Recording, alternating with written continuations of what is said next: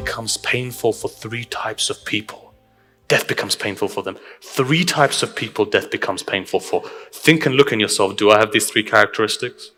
Shall I tell you what those characteristics is? The first characteristic is a person who supports an oppressor.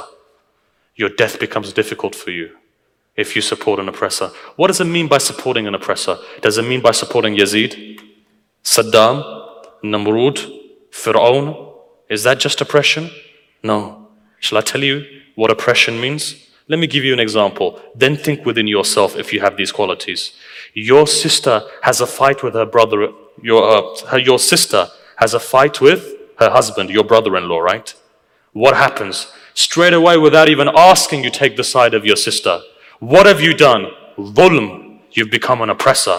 What happens? On the moment of your death, you could die a kafir because of that. Go into the riwayat and see. You've done oppression. What does it say in the tradition? A qadi, a person who is a justice, the justice, you could say, the qadi, what is he? He is a person who is between heaven and hell. One wrong decision means that you can go into hell or go towards heaven. You become that qadi then. The minute somebody has a fight, the minute you have an issue in the mosque, straight away you go back to the party that you support. Your responsibility is, regardless of whether it's your own son, your responsibility is that you hear two sides of the story. Straight away we make up our mind. Because there are children. How many times have you seen mothers point blank support their children, knowing full well that their children are wrong, they still support them? You know, recently a person came to me and they said to me, a child, they said, our mother, and this was the flip side of it, says everyone's children or everyone's mother support their children. Our mother doesn't always support us. Whenever we do something, she asks us questions, she interrogates us, she does the just thing. But if you look at other people's mothers, they support them point blank. I said you should be thankful and grateful that your mother has justice because she's paving a way towards heaven. Regardless of whether if it's my son or your son, the fact of the matter is that when they're wrong, they're wrong. Do not be one of the oppressors. And this is one of the reasons why I wanted to mention this, because in every mosque, not just in Shia mosque, Sunni mosque, you find in every institution, and again, no one's told me about the issues you may have here, so I'm not going to raise any issues here. As far as I'm concerned, there are no issues in Bathurst. So I'm going to go next door to the other centers which are next door, and I'll mention them. When two parties are fighting, when presidents are fighting, when groups are fighting, what is our responsibility in that? Our responsibility is that we need to be just. Otherwise, our death can be very painful. We can die the death of a kafir. Be very careful what you do. Be very careful the decision you make. Do not oppress a person.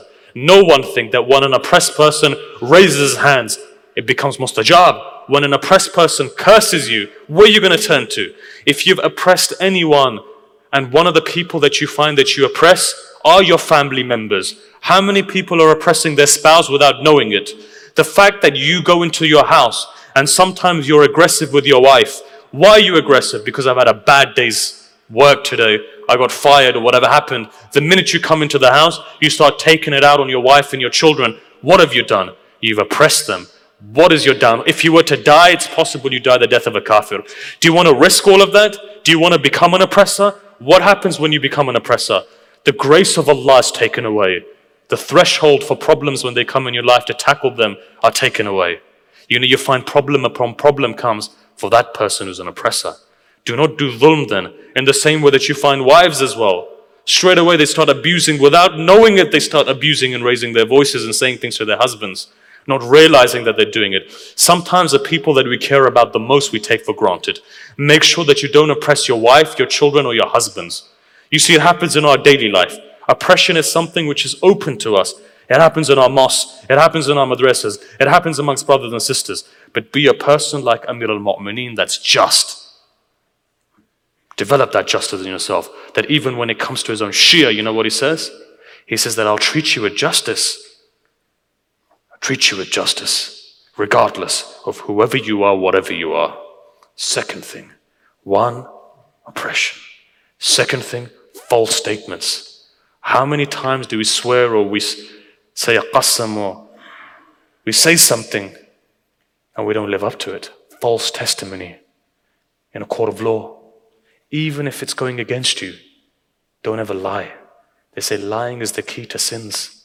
The minute you begin to lie, The Imam alayhi salam is saying, there's a tradition that says, it says, my Shias may sin, but one thing they don't do is they don't lie. My Shias may do many things. They may be very sinful, all sorts of sins. But the one thing that they don't do is they don't lie. They're truthful. Second thing, painful death. If you have that vice that you lie, you're not a Shia. Remove that within yourself. But then the Imam says another thing, and this gives us hope. He says, maybe my Shias will sin. They're not infallible, they will sin. But my Shias are those people who repent straight away. Sometimes, we say to ourselves that we feel embarrassed standing in front of Allah. You say that, right? I feel embarrassed. How can I face my Lord? I've just sinned. And I was sinning yesterday as well, and I'm sinning today. But Allah says, He says, even if you sin, don't turn away from me, my servant, come back to me. Even if you've sinned, make sure that you repent straight away. Regardless, yes, you feel embarrassed. It's good to feel embarrassed. Is the day when you don't feel embarrassed is the day that your heart is now being closed. Second thing. Third thing. See, tawbah is a very powerful thing. It takes you back to Allah. What are you saying? You're saying, I repent and I come back to the Creator again. So make sure that you make a covenant with yourself. Deep down, whenever I sin, I'll repent straight away. The question is asked. A lot of times the youth ask the question, right? How about if we're persistently sinning? Does Allah still forgive us? The answer to that is Allah will continue to forgive you if you make the intention that I'll never do it again. Be remorseful, cry, be embarrassed, and then say to Allah, I will never do it again. If you have that 100% conviction that you will never do it again, even if you were to sin again, but that conviction was there, the certainty was there, Allah will forgive you. And if again you repent with 100% sincerity, and again you sin, Allah will still forgive you. Even if it's 1,000 times, Allah will forgive you 1,000 times. The difference is the state of mind. You need to make sure that I'm trying my best that I will never sin again, and see what Allah does. He will help you, then He will push you. A question was asked. They were asked, how can we know that Allah is accepting us and our sins are being forgiven? In the traditions it says, if a person is enjoying praying, if they have that lazza while they pray, if they have the pleasure while they pray, the more the pleasure increases, the more you realize that Allah is accepting your prayers and Allah has forgiven you from your sins. But the more you find that you are distracted and pushed away from your prayer, you find that the more you are moving away from God. This is why I know one thing. Someone came to the great master of Irfan, Sayyid Ali Qadhi, that mountain of Tawheed, the teacher of Allama Tabatabai, the teacher of Ayatollah Bahjat, the teacher of Hassan Allahi, the teacher of Ayatollah Khoi, comes up to him and he asks him, he says, tell me Sayyid, tell me one thing. If I want to reach Allah, if I want to gain Allah, if I want ma'arif of Allah, if I want to be an arif, if I want to be like you, tell me one thing that I can do, just the one thing. I have time for nothing else. Give me that one thing that I can do that I can reach Allah. Sayyid Ali Qadhi replies and says, if a person for 40 days prays awwal waqt on time, and if he doesn't see spiritual gain or the fact that they're moving maqamat, he can come and he can spit on my grave if he has to do that. It's the power of a person who's praying. There's a handwritten note from Sayyid Ali Qadhi that I have a photocopy of. It says this: if a person takes care of his prayers, everything else takes care of itself. If you are having financial difficulty, make sure that you're praying on time, that you make the axis of your life your prayers, and you see all of those things, all of the problems, trials and tribulation are alleviated from your life. This is why one thing we say, and that thing is this, that regardless of who you are, however big a sinner you are, whatever you do, don't give up on your prayers. You know, a lot of times people will say to you, look at you sin and you still pray. What kind of a believer are you? Don't be disheartened by them. Whoever you are, however you are, whatever sin you are doing, continue to pray to Allah. The minute your prayers become qada, and the minute you forget your prayers, know the mercy of Allah has been lifted up from you. When that mercy is lifted, where are you going to go then? To what doorstep are you going to go when problems befall you? You have moved away from the mercy of Allah. So make sure whatever happens, however sinful you are, make sure you pray. For God's sake, don't leave one thing. And that's the threshold of prayer. As long as you have that prayer, what did Amir al-Mu'mineen say? Battle of Siffin is going on. Swords are flashing in the night sky. Amir al-Mu'mineen turns out, he says, it's the time for prayer. A person comes to him and says to him, Amir al-Mu'mineen, we're in the middle of a war. He says, what are we fighting for? We're fighting for this prayer. He says, you continue, I'm going to pray. Allahu Akbar. He starts on the battlefield praying. That is Amir al-Mu'mineen. Go back and see Sayyid al-Shuhada. Dhuhr time comes. What does he say? He says it's the time for prayer. But Mawla, it's a battlefield. He says that we are doing everything for this prayer. The purpose is this prayer. Later on, a person comes to Imam Zain al-Abidin alayhi salam.